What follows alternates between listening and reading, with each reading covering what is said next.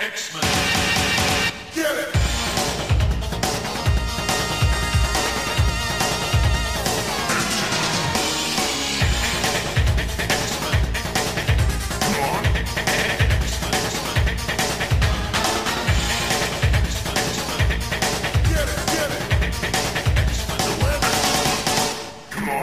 Hey there, Sleazoids, and welcome to another exciting episode of Battle of the Atom.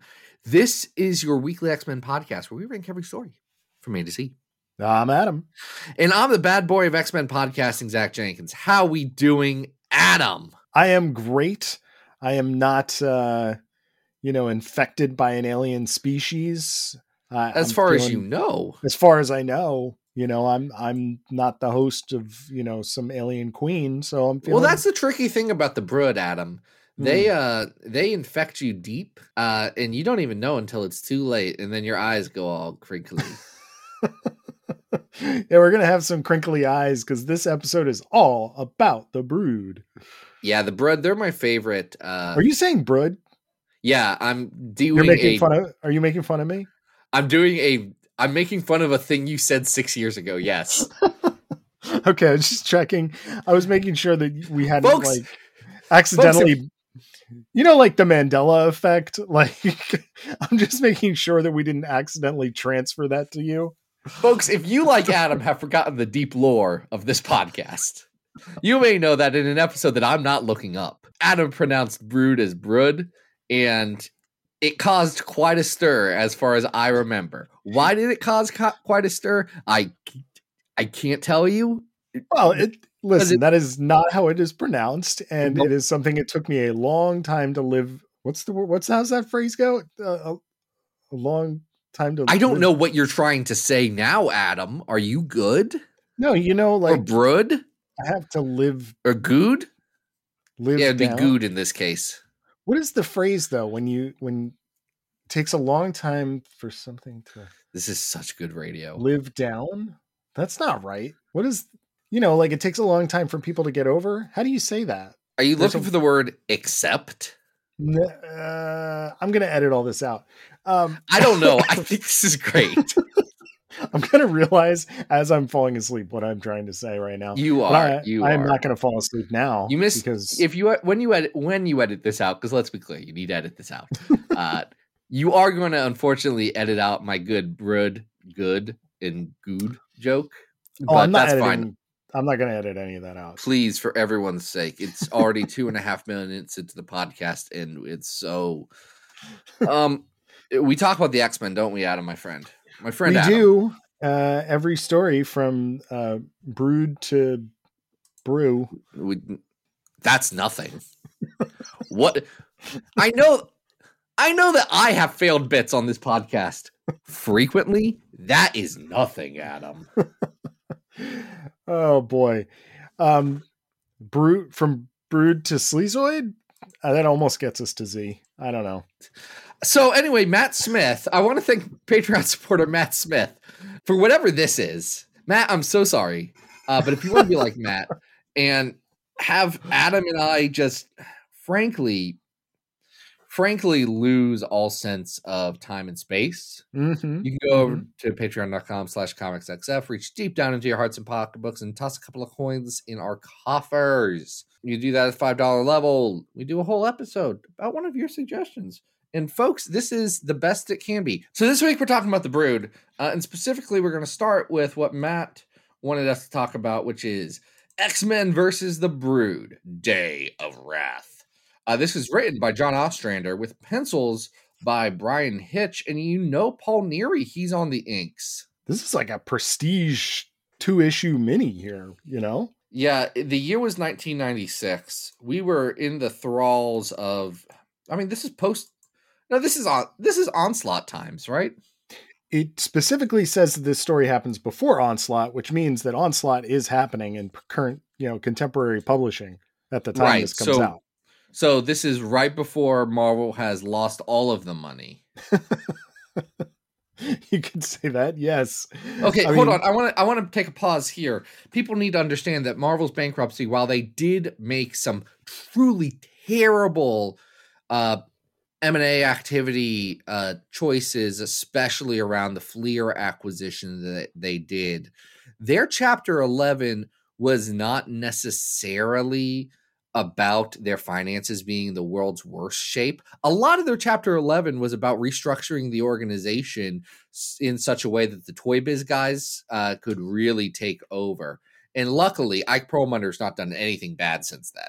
Yeah. I mean, luckily he's, not shadow running the VA or anything like that. We don't talk about the fact that Ike Perlmutter, chairman of Marvel Comics, and was shadow running the VA. Could still be. We don't know. We're not in the shadows. I assume that Sleepy Joe is not letting him. I would hope not, but you just never know. Would it surprise you? I'm gonna put an asterisk right here. That was me doing a joke. I think the fact that Ike Perlmutter running the Shadow VA under Donald Trump was a bad thing, and that in general Trump was a bad person. I think most presidents are bad. I think Trump was an especially bad one. Yeah, I don't think we really need to.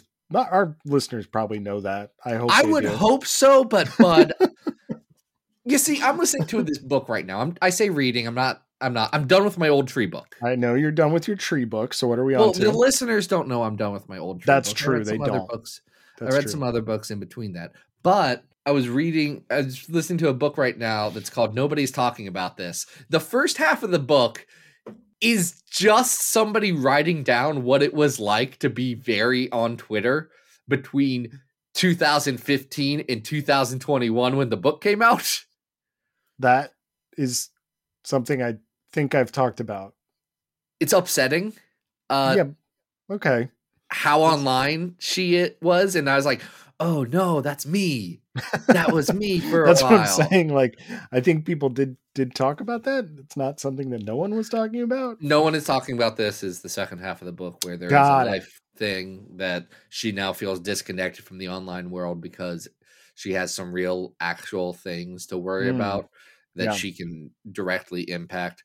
The point of that was that it's been making me think about Twitter and how not generous Twitter has been, and generally the population of, I don't know, the entire internet. So I just double check so people know that I do think Trump was a bad person. I feel like they need to know. It's true. Now you know. You don't make yourself accessible online, so people do need a reminder every once in a while. You know who would have had a pretty great social media following is this Hannah Conover. Hannah Conover would have had here's the problem with Hannah Conover. Absolutely followed the Babylon Bee. Day one, thought it was great. And again, think they're bad. I'm going to be honest. Before it got hecka fash, people on Facebook in 2013 would post headlines from there, and I would give them a sensible chuckle because I grew up in the church, and you know what? There's some things that you're like, yes, I relate to this. It got worse. I understand why Hannah Conover would have followed them. Hannah Conover, I'm afraid, may or may not have unfollowed them. I don't know. The thing about people don't know Hannah Conover, do they? Yeah, we need to explain this because this is a character that appeared in the Silvestri run with Claremont and then disappeared for about a decade and then was brought back for this 2-issue mini and has never appeared again. Except for in Chris Claremont's C2E2 panel of 2022, where he, as a non sequitur, brings up that he would have done a story where the Brood Queen goes to heaven, and no one knows what he's talking about. And then me and friend of the pod, Connor Goldsmith, are chatting. I was like, wait, oh no, he's talking. Okay, we now understand what Chris is talking about. He's talking about this very religious woman whose entire thing is about religion. And is also the Brood Queen. I get what. Okay, that one made sense. Chris also forgot that deep lore X-Men fans don't think about Hannah Conover all that much. No, because she's in what, maybe 4 or 5 issues total as a background character.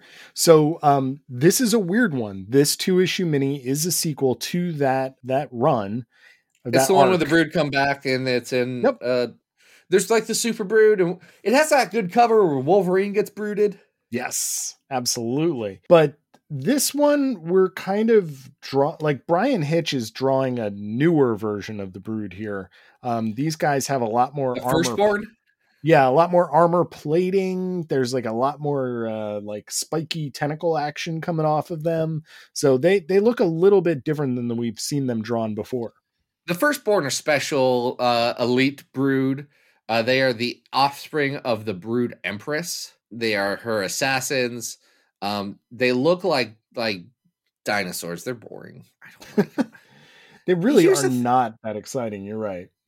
Brian Hitch, I don't think necessarily does the worst job in this. He's not the Brian Hitch of the 2000 or the late 90s. He is inked by Paul Neary, which, I know that Hitch has always had a bit of Alan Moore in him. And boy, when Paul Neary is inking him, does it feel like he's got some Alan Moore in him. You mean Alan Davis? Son of a gun.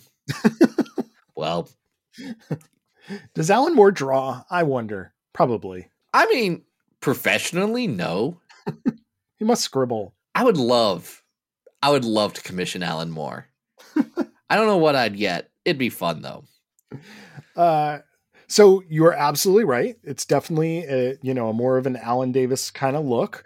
Not only is Hannah Conover back, but Josie Thomas, who was another side character in there, is back, and she's the liaison with the Brood, because what Hannah Conover knows, and for those who don't remember her original story, she was part of a religious couple, and she has what everyone else thinks is miraculous healing powers. Well, she is actually not healing anybody. She's infecting them with the Brood because she has a Brood Queen inside of her. Yeah, so on one hand, I feel like the Conovers and that arc specifically by Claremont it's hard to think of it as anything but a response to God Loves Man Kills. 100%. Where Claremont's showing the other side of evangelical Christianity, which can do good things and can be a social support network for people. It can sometimes be choosy about what support it'll give and what people it'll give it to. But, we're not getting into that level of detail here. It's not all mega churches in William Stryker and Fire and Brimstone. I think that's Claremont saying, hey, let's all sides this bad boy. And Ostrander is not interested in re-exploring the religious implications of Claremont's storytelling. Does not care about he any of that. is interested in X-Men getting in the middle of Brood on Brood contact. I want to be clear, because John Ostrander did write the Spectre for DC, so it's not like he's not interested in doing a religious story in general. I think his assignment was do the X-Men versus the Brood. Oh yeah, 100%. Yeah, let's do that. The Empress's little, firstborn folks, they've come down because they got to get rid of Hannah. They got to kill all the people that she infected because they're, deemed inferior. So the X-Men, who here consist of Cyclops, Jean, Storm, Bishop, Wolverine, and Cannonball. Oh wait, Beast is here too, right? Beast is there. Iceman's there. Yep. So we got a nice sized team here. Very animated series, kind of. Bishop's hair is drawn exactly like you would imagine Brian Hitch drawing his hair, and if you know, you know. It's also covered with a bandana for most of the time, so... Brian Hitch may also know. Yes, and that's pretty much what happens, right? I mean... They fight. Hannah tries not to turn into a Brood Queen. Yep. Fails, and then succeeds. Well, it's interesting, this story coming on the heels of, as this episode is coming out, there is a Brood arc currently in X-Men. And one of the things in Captain Marvel. And what we have remarked upon in our conversations off the podcast is that it is kind of strange that the X-Men under Jerry are feeling a little genocidal towards the Brood. Mentioning how all of them should die at, every couple pages. And here I feel just to be clear, I feel like that's a story beat that's going to be explored further. And I think I'm sure an interesting one. I do think it's very funny that I saw an image going around of someone being like, oh yeah, this is why the X-Men are better than the Avengers. And they have a Cyclops quote from that issue. And then they carefully censor out the parts where he says, and that's why we should do a genocide. So what's interesting about this story in comparison is that really the X-Men decide they need to protect the brood that are on Earth from these invaders. So the story does conclude with Hannah Conover being put into a stasis pod in the basement of the X-Mansion, and we just never see her again. They do say that they'll probably send her to Muir Island because right. they don't want a woman in their house that's frozen. That's weird. Right. What do we do with medical issues that we can't solve? We send them to Moira. Moira, go figure it out. You won't use this for any nefarious purposes, I am sure. But if Hannah Conover's body becomes a plot point, I was just thinking that. Then X-Men has gone way too far up their own rear end, which happens from time to time. In 2, I would be ecstatic. My dude, are you reading Marauders? Like, this could absolutely be a something that pops up at some point in X-Men content. I love friend of the show, Steve Orlando. Friend of the show, Steve Orlando, has written an X-Men comic that a X-Men aficionado, I think it's fair to say that top 1% X-Men knower in the world, like, I feel like that's not an unfair statement of my abilities. Sure. X-Menologist. Steve Orlando lost me in continuity. I was like, yeah, I recognize this. I think it's weird from a narrative perspective that you're doing this. That's fine. Steve Orlando has not written The Brood, to my knowledge. No. So if they, for the record, that idea, I still have yet to read the issue, but I know what happens. I think it's amazing. Anyway, that's not being ranked right now. No. We're ranking X-Men versus The Brood, Day of Wrath. Which is fine. You know, it's a very 90s action centric two issue thingy. And I have a theory, Adam.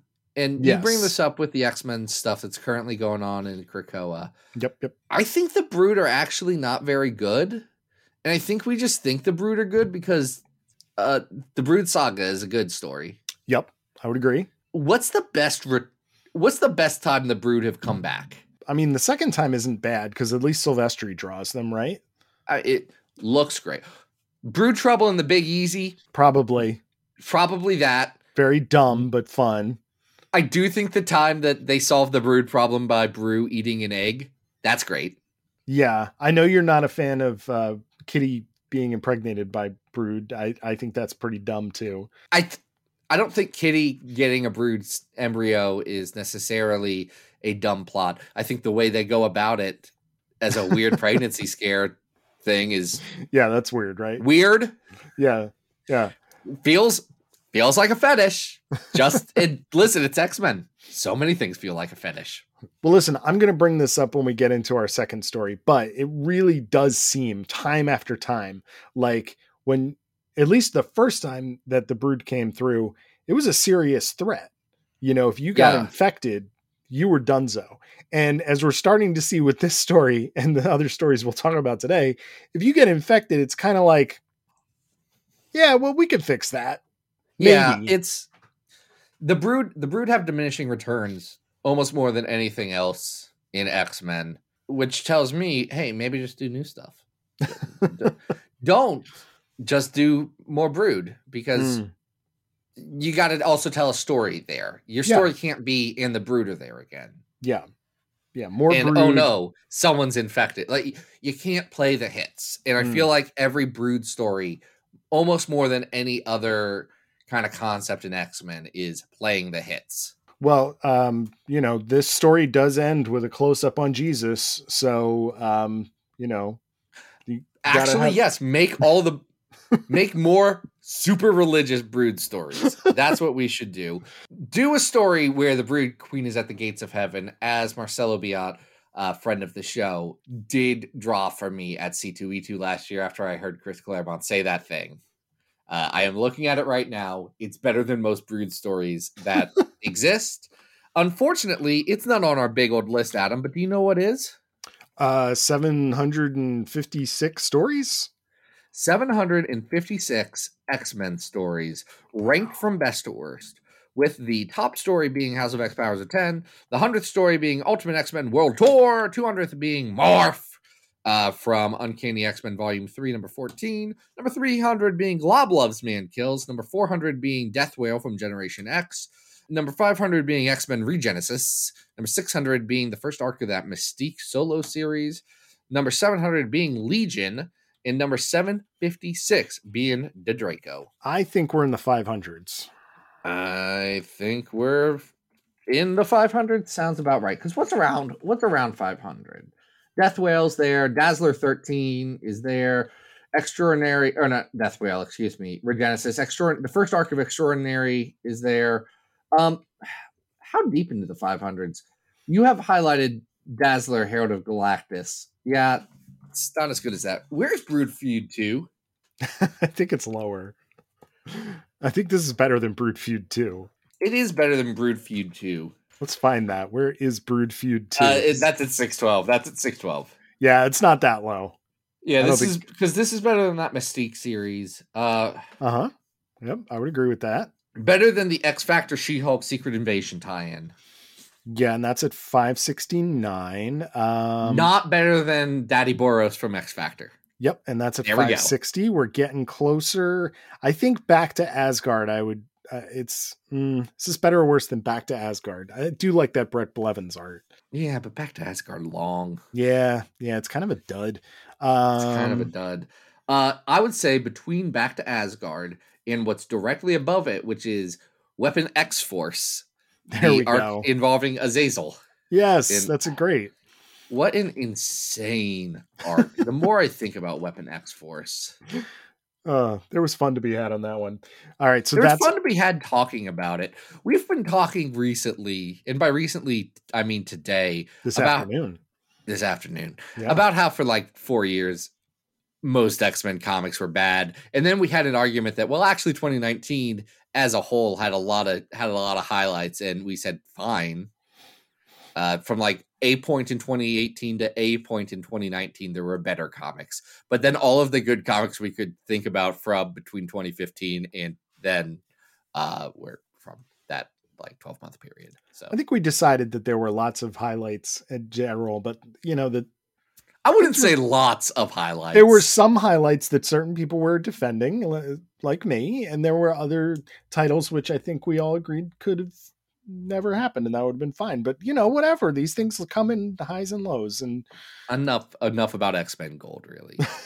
X-Men Gold didn't have a Brood fight. That's weird. That is weird that they did not, that Googs did not bring the Brood back. Feels like Googs would have been a big Brood boy. I agree. Where are we going next? To another big Brood boy. That is, of course, Astonishing X-Men Volume 3, 38, 40, and 42. Yeah, they're an arc called Meanwhile. Doing 2 arcs at the same time, flipping between issues, I guess, to keep the book coming out on time. Which Astonishing X-Men historically has never had an issue coming out on time. Well, after Whedon leaves, I guess, they made it more of a priority. So we have Christos Really? Because Gage. I'm not 100% sure that Warren Ellis was... I mean, okay, I'm looking at these dates. Not the worst. Still... Listen, Warren Ellis also was not getting the book in on time. That's probably true. I don't know. I was not reading this book when it came out. What I can tell you is that Christos Gage is drawing. Juan Bobillo is doing the art. And we got covers by Salvador LaRocca, which some of them are a little strange. I know it says LaRocca. No, that cover is not by Salvador LaRocca. The first one? That's absolutely not by Salvador LaRocca. The Marvel Wikia is No. I'm looking at the credit on Astonishing 38. The credit goes to Salvador LaRocca and Frank D'Armata. And yes, Storm does have an anime face. Explain that. I have never... Look at his beast. That doesn't look like a Salvador LaRocca beast. It also... Colossus does look like Salvador LaRocca Colossus. I'll give him that. I'm just telling you. The colors are so... This cover is bizarre to me. It does have anime Allison Brand and anime Storm. Do you know what's weird about this in the grand scheme of Astonishing X-Men? I don't know. That Warren Ellis's last arc was also a Brood story, so it's weird to go from that. Now, to be fair, Warren Ellis's last issue came out August 2010. The next issue of Astonishing came out February 2011. It's a bit of a break. And then they do 2 issues of a Daniel Way, Jason Pearson story about half the team going and fighting monsters in Japan. It's a bad story. No, thanks. Sarah Pacelli actually jumps in on pencils at one point there, and it's early Sarah Pacelli art. Okay, And that part's nice. Yeah. But then we get this arc called Meanwhile, which interspace or goes in between this. Let's start with the art since we're already talking about that. How do you feel about Juan Bobilio? Juan Bobilio is doing sometimes some really cool and interesting things. Because I had not seen Juan's art before. And the second you have. On what? Mechanics for one. Oh, right. And have you read the Hickman Fantastic Four stuff? I have, yes. Juan does the bad looking issues of FF. Oof. Okay. You know when the book goes from Fantastic Four to FF, and then it's again good for a good chunk. Yep. And then they bring back Fantastic Four, and the FF art immediately drops off a freaking cliff. Mm-hmm. Yeah, that's Juan Bobilio. Okay. All right. None of that registered. You know, the mechanics is not a huge favorite of mine. I gotta say, second page, I'm like, all right, he's doing some interesting things. There's some very cool perspective shots of Brand, holding her weapons up as the Brood infest the space station that they're on. I think by the time we get to page 6, where we see his version of the Beast. What is it about people drawing Beast in Sword that makes them go off their rockers? Right? Like, we did not that long ago talk about the Sword mini where Beast Steve looks Sanders, like a horse. yeah. Right? And here, good God, what is Bobilio doing to this character? He looks crazy. It's the most insane off-model Beast I have ever seen. And listen, folks, I've seen a lot of off-model Beasts. I've seen so many off-model Beasts. This one takes the cake. There is one panel that I think they might have just been drawing Predator, like without his mask on. It's very strange. It just completely kind of puts the, lion-esque, cat-like version of the Beast off to the side and decides to just have all of these very, very long whisker, dreadlock, tentacle-like things kind of sprouting out of his body. And it's very weird. It's not like Frank Whiteley or John Cassaday were exactly like going nuts with their Beast design. It was very crisp, clean, and straightforward. How did we screw this one up so badly? What's interesting is that given which page you're on, it actually goes in between getting it and completely not getting it. Most of the time though, it's just like, I don't understand, Quitely very clearly put like a lion cat nose on the Beast. Like, just do that. It's not, it's not that crazy. It's not that hard. No. And yet, I don't think that Beast is the most upsetting character drawn in this comic. Are you going to say Kitty Pryde? I was going to say Brew, actually. Well, we'll get to Brew. Brew does make his debut in this story as a, mutant Brood. But he doesn't look anything like he does when he pops back up in Wolverine and the X-Men. Or anything like he does on the cover of this comic by Salvador Larroca. No. The cover to 42 and 40 do look like Salvador Larroca. Yes. So the plot here is very simple. The Brood have attacked one of the Pandora's Box, which is one of Sword's other space stations. And the X-Men basically have to go and rescue Abigail Brand. It's a team of already infected. It's a team of Storm, who had been on it again, off again on the astonishing team through Ellis's run. Colossus, Beast, who is not on the astonishing team because he left not Krakoa, what's it? Utopia. Right. He's pissed at over Cyclops. Yeah, over moral differences. Mm-hmm. Beast really he just couldn't imagine using a Wetworks team. More than anything else, he couldn't imagine using a Wetworks team and not telling him about it. Oh boy. Gosh. Also changed. Kitty Pryde's back from space, and she is in her short-lived wearing a spacesuit era. Yes, and gets reunited with Lockheed, who she didn't realize was more of a person than a pet. So that's the Lockheed stuff's weird in this, right? Very weird. I think it was a weird choice of Whedon's to make Lockheed a dude. Yes, I agree. But also Lobdell also kind of did that in Excalibur. Was it Lobdell who did the rhyming issue that was like someone who had heard about poetry but didn't know what poetry was? That sounds like Scott Lobdell. Freaking Scotty Lobs, baby. So yeah, like Kitty's powers, I guess she's still kind of phased, so she's stuck in this. Yeah, she's stuck in permanent phase mode again. Right, which is weird because in the third issue, she absolutely takes she takes the gloves off of her suit and does manage to close a door and not be in phase mode. So a little inconsistent there, but like, I'm 100% sure that Juan Bobillo did not know what was going on, and he drew the pages, and they said, "Dang it, okay, just let's go." It's 100% in the script, man. It's got to be because she's closing the door from the brood that are chasing her. Like, look. And I don't know if that would 100% be in the script. Here's what I do know is that Christos Gage, he's a jobber. Christos Gage is going to get in there. He's going to get his paycheck. He's going to get out. Yeah. Christos Gage is going to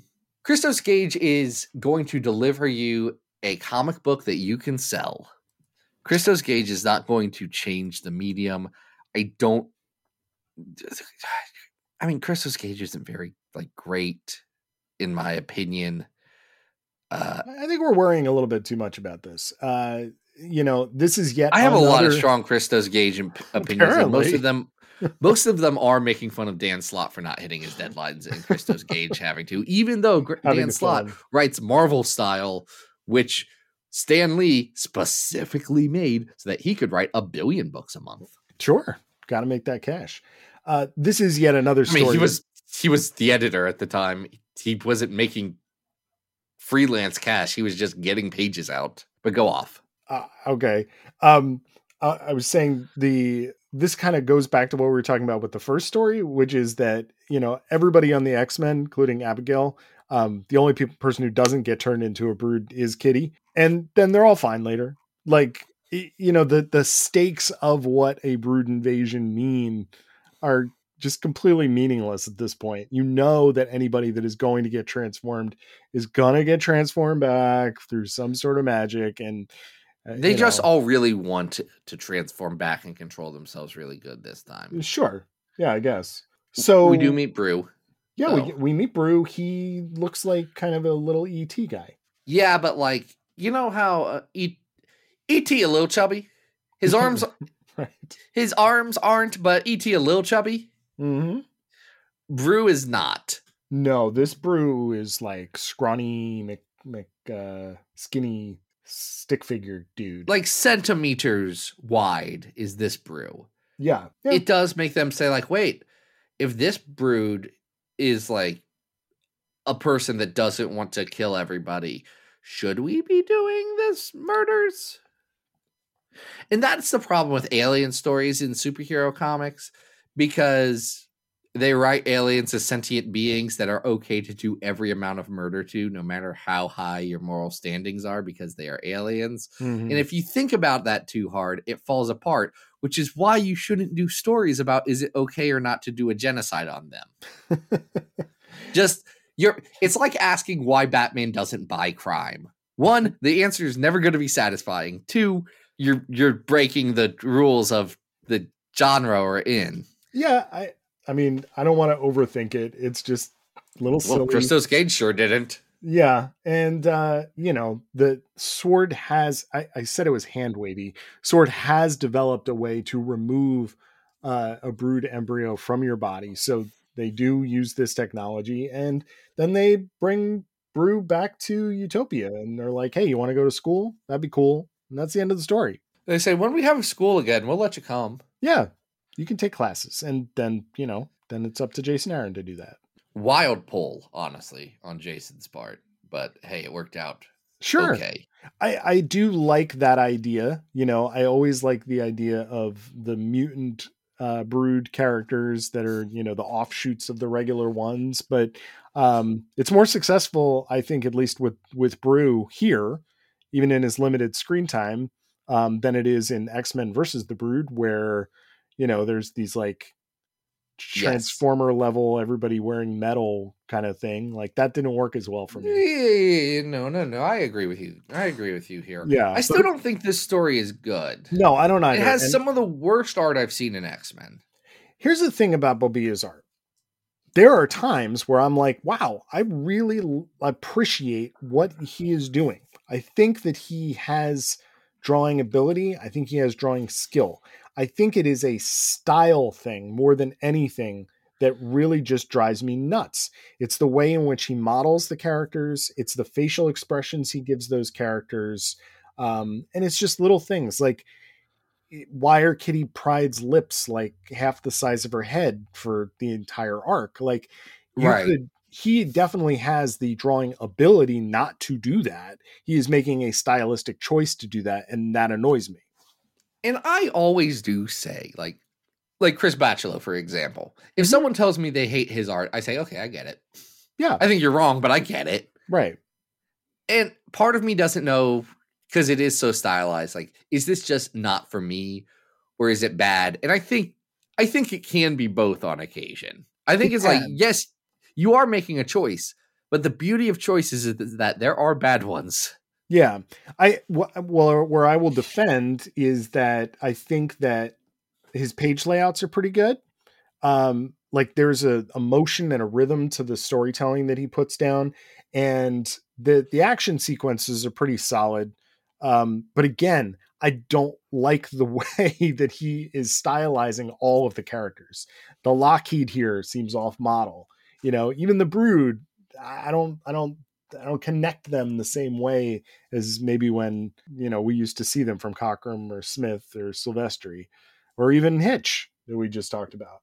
So, is this better or worse than X-Men versus the Brood? Worse. Better or worse than Mechanics? I'd say worse than Mechanics at 589. Yeah, it's worse than Mechanics. Yep. And what's Mechanics at? 589. It's worse than Spotlight on Starjammers at 597. Yep, I agree, because that has that really fun Kree story in it. Is it better or worse than that Iceman story we talked about? Boy, oh boy, we're getting into like it our now. last episode. I think Beauty and the Beast is better, and that's at 618. Yeah, I mean the Star Trek ones are better than this. Yeah, I would agree.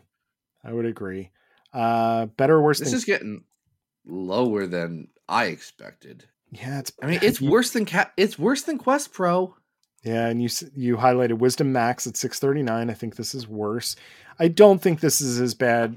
Oh, but that has the Bill Sienkiewicz art. Yeah, I mean, again, the Bill Sienkiewicz art is racist. The parts that aren't racist are beautiful. Yeah. Is this better or worse than that? We're talking about the Gladiators arc of New Mutants. It's worse than the Gladiators arc. Is it better or worse than Amazing Spider-Man 420 at 663? I think this is better than that. That is. Are we sure? There's a story being told here. Is this better or worse than Revolutions at 667? Which is it's worse than Revolutions. It's worse than Revolutions. All right, then we're just going to keep working our way down. I don't think this is as bad as Marvel Mangaverse X-Men. And I don't think this is as bad as Captain Marvel 2 and 3, The Secret Origin of Adam X the X-Treme, that no one in the X-Men read. Yeah. This is better than the first arc of X-Men Forever. Is it? I thought so. I mean... Okay, then let's put it between that and Revolutions. Okay. Yeah, that's a good spot for it. I'm telling you, the art is just... It's a real divider here. It's tough. It really is. I'm But like, meanwhile, this is kind of cool, but I don't like it. we've got one more to jump into, and that is a series we've actually barely talked about. That's true. And that's Daddy Cable. Yeah. This is volume 3. It's Cable Volume 2 because Blood and Metal is technically Cable Blood and Metal Volume 1. And then they start into the Cable main series. Anyway, it is issues 16 through 20. Bishop Takes Pawn. It's by Dwayne Swarzewski with Paul Gulacy and Gabriel Guzman on it. Right. I want to highlight the cover of Cable 18. Okay. Which is great because it's the cover of Aliens, but with Cable. Yes. And if you're doing a Brood arc, like, okay, look, great. Understood the assignment. Yeah, it's instead of Newt, it's Hope. So it's you know what? That's exactly what's going on here. Actually, that's not at all what's going on here. What am I talking about? This is not. It's not even a little bit what is going on here. They aren't doing an Aliens. What it is this is right after Messiah War. Mm-hmm. Cable and Hope actually get separated for a couple of years. Cable tries to find her in Strife's weird future, the Age of Strife, and Hope makes a friend named Emil, and Cable shows up and rips them apart, and it goes into a spaceship because Bishop has nuked the rest of the world. Yeah, and is going to nuke this small area. For people who have not read this in a while or not at all, we have to remember that we're in full Bishop character assassination mode here. Okay. Bishop is committed to killing the baby that is Hope, that is just continuing to age and gets aged up even more in this arc.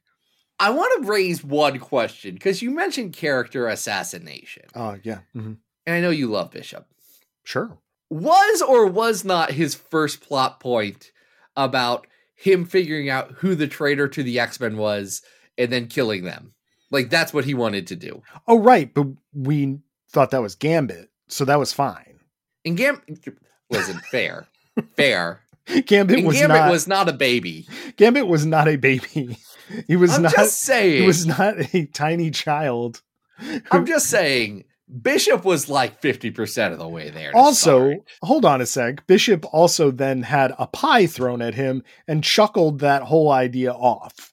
So this Bishop is like, I'm going to chase you mothers through time and genocide every single timeline that I end up with until I kill that child.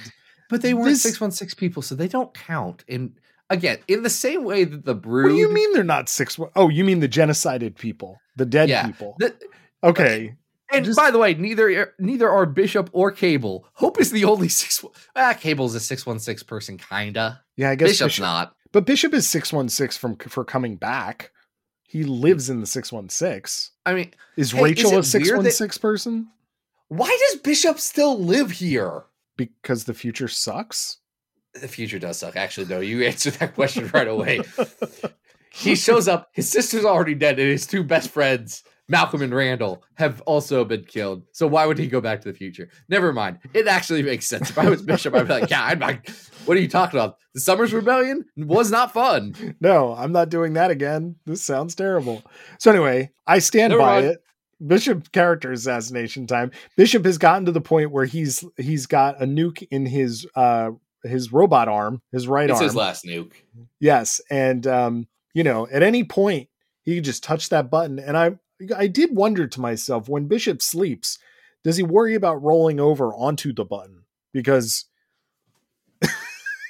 he knows that he will blow up too. I like to think there's like a biometric element or something to the button. Well, it's just hanging out there. It's just a red button on his shoulder. Doesn't Emil blow it up at the end? Oh, well, but the arm, because the arm is disconnected from Bishop by the end of the story. Look, the button, logistically, there are challenges with Bishop's nuke button that he has. I just wouldn't want one of those on my shoulder. I'm telling you. I don't know how, Yeah, but if he kills Hope, then his timeline doesn't exist. And then also he doesn't exist. And then everything's good, actually. according to this version of the character, for sure.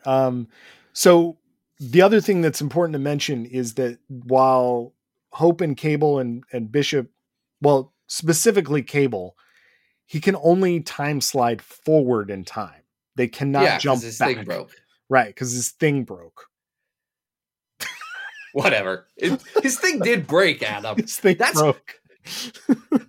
That's what the story tells us, is that his time travel thing broke.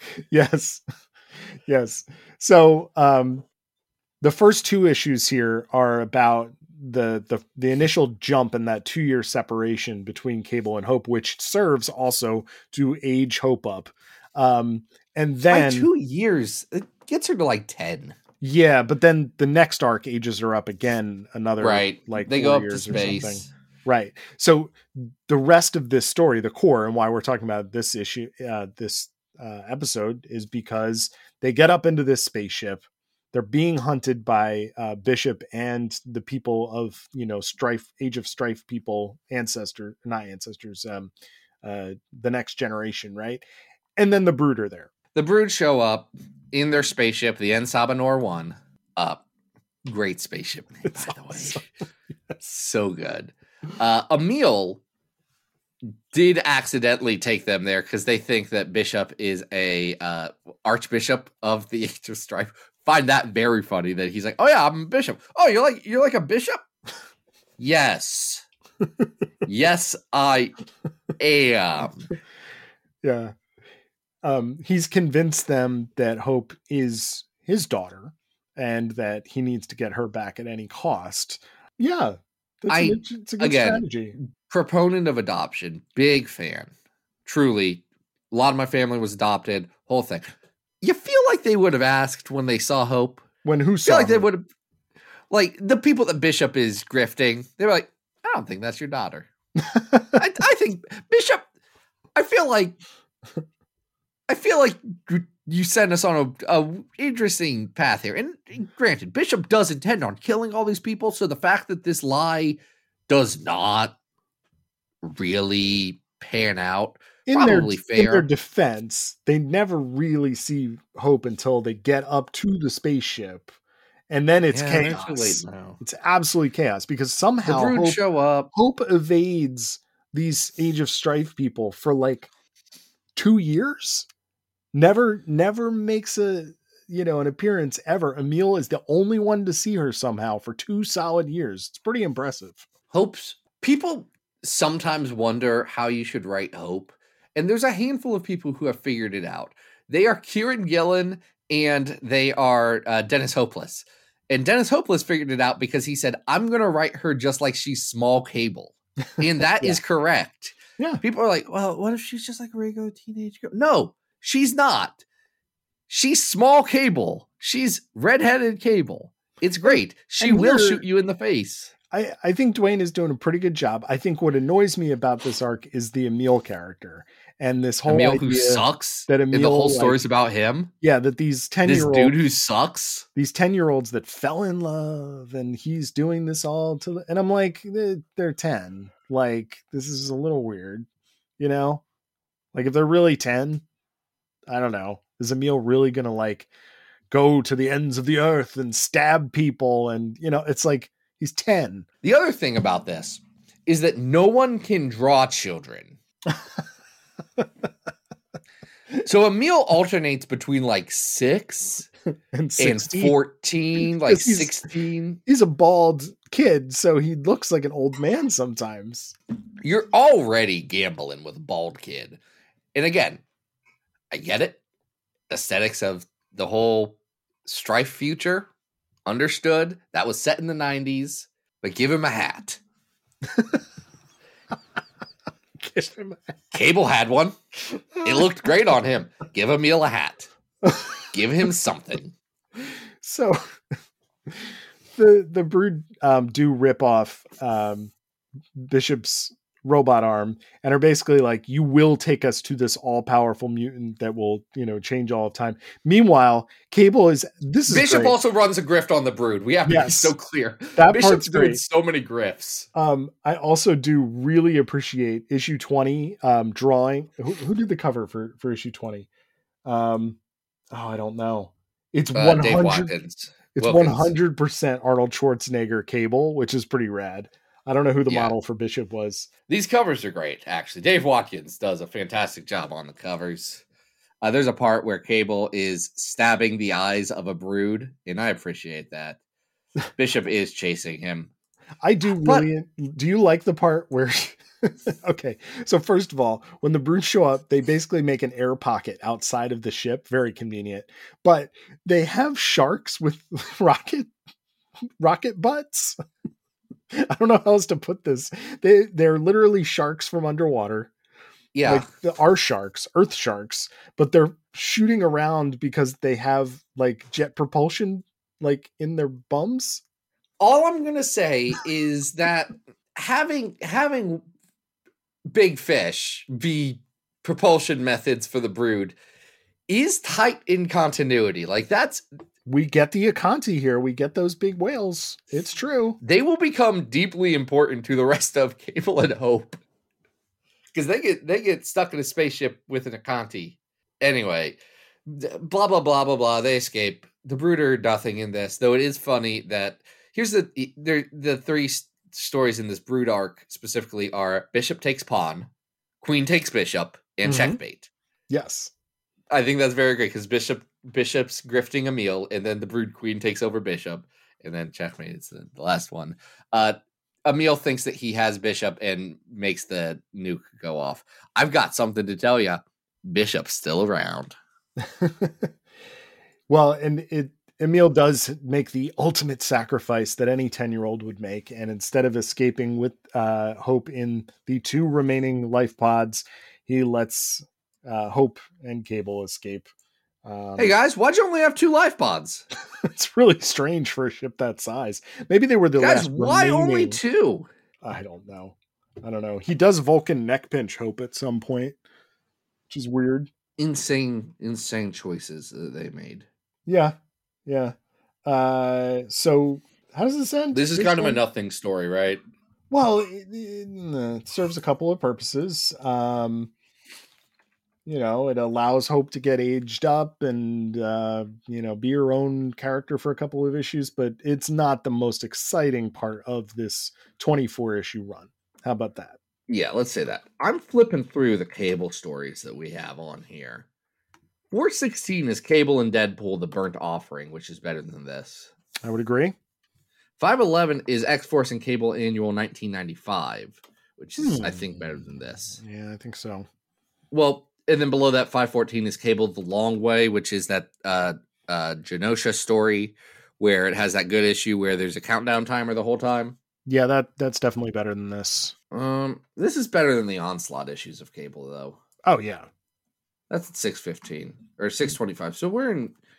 I think. How do you like this compared to X-Men versus the Brood? I think this is better than X-Men versus the Brood. I would agree. I mean, I just enjoy the dynamics of this. That I have issues with the way that Bishop is written here, but what I will got to accept that that's the Bishop that we exactly. And what I will give credit to for this arc is that something is happening. Like there is narrative momentum as part of this book that is interesting. Like it is telling a longer form story instead of just, these little one-offs. And I think that's cool. How do you think of this compared to, say, I don't know.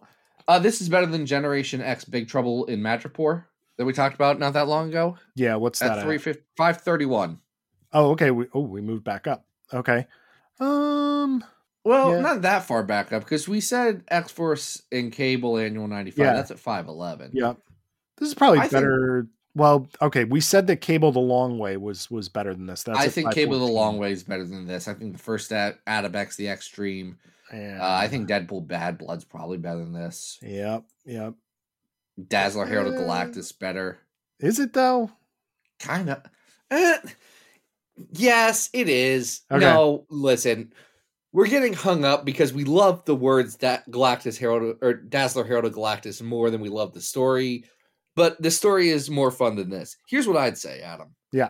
I would say above Amazing Adventures 11 through 16, below Curse of the Kraylich, which is the Leprechaun murder mystery. Perfect. So this is going to be our new 524. That's the end of this episode. We have the postscript stuff that we say, like thanking Matt Smith again, who I assume is not the Doctor from the Doctor Who.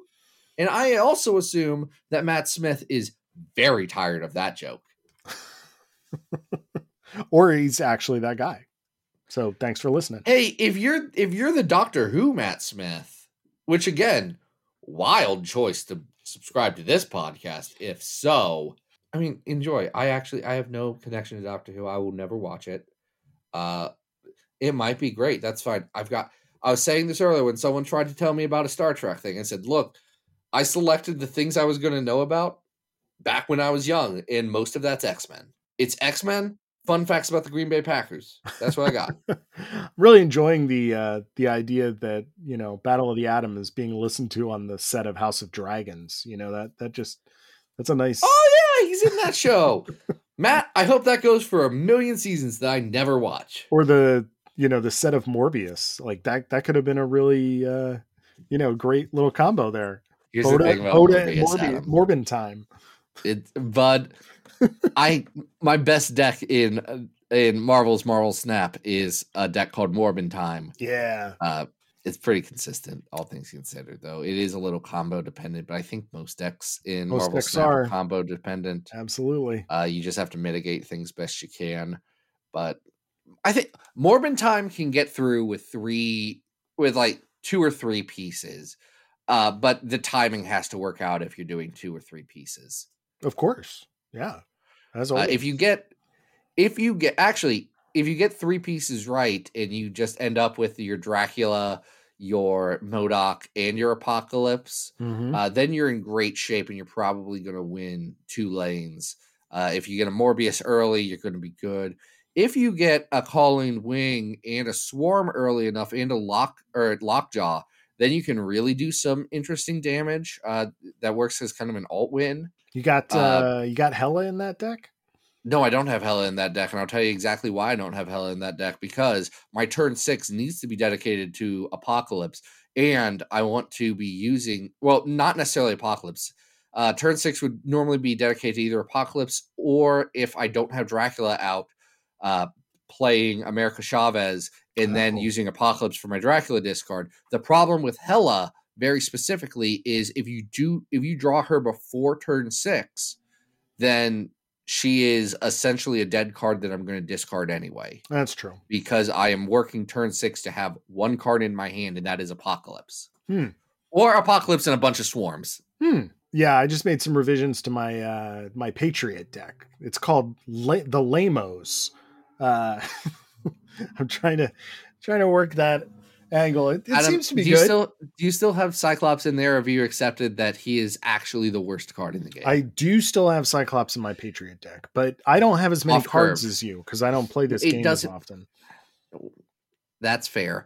The problem with Cyclops, and guys, this is the last we're going to talk about this episode. The problem with Cyclops is that he is both a no abilities card that has not the greatest cost to power ratio, but he is specifically on the curve where you want to be playing cards like Blue Marvel, cards like Patriot, cards like Mystique to double your Patriot.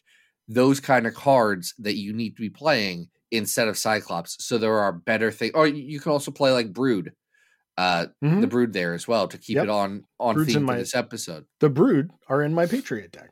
They should be. Yeah. You generate 2 extra Brood. If anyone who works on Marvel Snap is listening, number 1. If Ben Bernanke, not Ben Bernanke, that's not his name. Ben Brody, is it? I don't know. Is that the Ben guy Bernanke's Is that the guy who does the ads and he's always so excited to tell you about He's like the head developer. He's apparently a big deal in nerd people's space. I don't know. I didn't play Hearthstone. He seems great. Ben Bernanke, not related to this, was a former wait, no, he wasn't former Fed chair. He was the guy that got in a lot of trouble for Ponzi schemes, right? You're thinking of Bernie Madoff. I'm thinking of Bernie Madoff. Ben Bernanke was former Fed chair. That's fine. Yes. If we have anyone from the Fed who's listening, Would love to talk to you about monetary policy. Hold on, let's go back to Snap for a second. If we do have any Snap developers listening, how easy would it be just to give Cyclops the same thing as like a Juggernaut or a Gambit? Just have him shoot his eye blasts up and knock a card over to another location, or have him shoot up or destroy a card. The problem, Adam, is some card has to fill that spot. I know, but we could there's so many bad Marvel characters. Oh, listen. They could have given it to anyone else. I do think it's very funny in a meta sense to give it to Cyclops, a character that outside of all comics, in every other piece of media, sucks. Now but in comics is the best. There's another fix to this, and that is they have not released Jean Grey yet. So once you release Jean Grey, make Jean Grey get Cyclops to do something. That would be cool. Adam, I'm going to give you Jean Grey spoilers for Marvel Snap later. It's already in there. Phoenix element to it. It's kind of rules, but seems like it's a lot of work. Yeah. Okay. That was Snapchat with Adam and Zach. Everyone, if you don't play the free-to-play Marvel Snap card game, then I don't know what to tell you. It is a fun game. It's just like the last 5 minutes of this podcast. Yeah. Folks, you can always follow me on Instagram at adam.rec. Zach, what do you have going on? You can follow me on Marvel Snap at Eddie Piss. Yeah.